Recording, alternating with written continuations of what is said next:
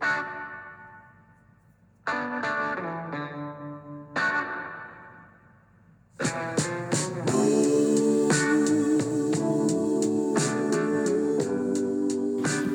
afternoon and welcome to the Marcus Today End of Day Report. My name is Henry Jennings and it is Thursday, the 19th of January. And just for your information, this is general advice only. So please do your own research. Contact your own financial advisor regarding any of the thoughts, ideas or insights in this podcast. Okay, well, let's go straight to the scores on the doors today. A good day all round, breaking through that 7,400 level, 74.35.3 we closed, 41.9 points ahead, up 0.57%. It did look like it was going to be another wishy-washy kind of day today, but we did get BHP production numbers and we also got a jobs boost to some extent today. We opened at 73.92.5. and we had a high of 74.39.7, so only 4 points below our high of the day. We had a low of 73.80.7. It was SPI and ETO expiry day today for January, and so that has boosted volumes a little bit. But BHP very much leading the charge today after their production numbers, up 1.2%. We also saw Rio sprinting ahead as well in sympathy, but actually up 3.3%, with Fortescue up 1.7%. So all the iron ore stocks back doing well. Even Grains Resources, GRR, also doing well today. They were up 5.15%, and Mount Gibson up 4%. So iron ore stocks very much in favour today. They did get a little bit of a kick, I guess, from the jobs number, which came in at 3.5% for the unemployment rate, which was slightly higher, only slightly higher, but it does give maybe the RBA reason to pause in February, although only a slim reason. But those iron ore stocks very much leading the charge ahead of the Chinese New Year and better ore prices in Asia. Lithium stocks, though, remaining under a little bit of pressure at the moment, and nothing very exciting in that space. We had IGO up 0.9, Pilbara was up 0.3% today, and Mineral Resources up 4.4%. Gold miners slightly better, but nothing very startling. We had Newcrest up 0.9, Northern Star up 1%, and a little bit of positivity in one or two of the other the gold stocks rather. Oil stocks, though, not so good. Woodside down 0.6, Santos down 1.6%, and Whitehaven down 0.7% today. So coal stocks a little better in places. Yancoal was up 2.6%, and No Hope up 0.3%. So industrials also doing quite well across the board today, although there were pockets of resistance. The tech stocks, for instance, were a pocket of resistance. Xero down 1.1%, CPU down 0.13%, and the Alltech index falling 0.5%. Old school platform stocks doing very little. We did see a little bit of a pickup in the likes of Aristocrat, up 0.6%. Telstra had a good day today, up 1.5%. Transurban doing well, at 1.5%. And AIA, which is Auckland International Airport, up 1.6%, maybe getting a boost there from the Prime Minister of New Zealand, Jacinda Ardern, announcing her retirement resignation as from February the 7th. Maybe there'll be an influx of tourists looking to pay their respects to Miss Ardern. We shall see. As far as healthcare stocks went, CSL up 0.8%. ResMed continuing to find favour. Brokers warming to this story. 2.1% higher. Cochlear 0.9% higher. Ramsay up 0.6%. Over in the financials, well, the fund managers not doing so flash. Magellan still on the nose, but the big banks doing well. The big bank basket up to $189.28, 0.7% higher. CBA 1.01% higher. Westpac 0.6% higher. ANZ up 0.4%. Macquarie doing better at 1.3%. And the insurers, surprisingly, given the big falls we've seen recently in 10-year yields, QBE up 0.8%, Suncorp up 3.7%. Good day out in the sun Corp for them. IAG up 1.8% as well. So everything in the garden is relatively rosy today. The REIT's doing well. Goodman Group up 0.6% too.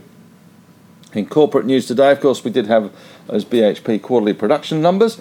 NWH, Net Wealth, not doing so well today. They fell hard on their funds under advice numbers. They were down 9.2%. And Nickel, not Nickelodeon, but Nickel Industries, they fell today on the back of their placement at $1.02. They fell to 104.5. They were down 6.7%. In other corporate news, we did see a pickup today in the likes of Nuix having a very good day today. Hasn't seen that for a long time. Nanosonics also with some numbers doing pretty well as well. Paladin, though, falling 5.8% on its quarterly. And AWC, we did see the Alcoa results coming out after hours in the US. AWC was down 6.8% on the back of that. That's alumina here, of course. Its only asset is that holding in the joint venture with Alcoa.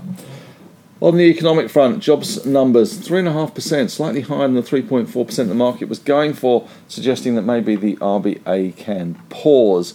Maybe. Asian markets a little bit mixed. We've had Japan down 1.5%, China up 0.2%, and Hong Kong steady. Currently the Dow down around 40-45 points on their futures, and Nasdaq down around 6 points. In the winners for Grinners Circle today, we will, I guess we should mention ERA, which was up 10.9% today. Did have slightly better volume today, 767,000 shares. Nanosonics, though, doing well. NAN, 8% better today. GRR, put a tiger in your tank there with Grange Resources up 5.2%. VEA also doing well today. They were up too. Viva Energy Group up 4.7%. SGF, the insurance broker, SG Fleet, doing well rather. The car packaging, salary packaging business, they were up 4.3%. Resolute, RSG, up 4.1% today as well with a resource upgrade. MGX doing well, up 4%. And Weebit Nano, WBT, having another really good day out in the sunshine, up nearly 4% today, $4.47. I remember when that one was just a dream in their investors' eyes. It was something that we had a long time ago and sold out way too early, as it turned out. In the losers' corner, let's have a look in the naughty corner today. We had Netwealth, NWL, down 9.2%. Novanix, the battery technology company, NVX, down 7.3%. AWC, Alumina, down 6.8%. Nickel Industries down 6.7%. Ioneer had some problems with one or two breaches to the rules, down 6.7%. Uncle Joe won't like that for his newly appointed beneficiaries of that big loan from the Department of Energy. Paladin down 5.8%, and Judo Bank, well, they're not following the rest of the banking sector. They got chopped today, down 5.7%. PBH also down 5.1%. That's PointsBet. Positive sectors today, well, pretty much. Well, we had the iron ore stocks. They were very good. Banks also very good. Golds slightly better. REITs doing well. Telcos actually up. TPG up 2.1%. Negative sectors. Tech sector a little bit under pressure. Xero especially suffering today. Oil and gas and some of the staples just giving back a little bit today. Wesfarmers down 0.4% and Coles down 0.2%. The big bank basket closing 189.28. That's pretty close to the recent highs, around 190, 191.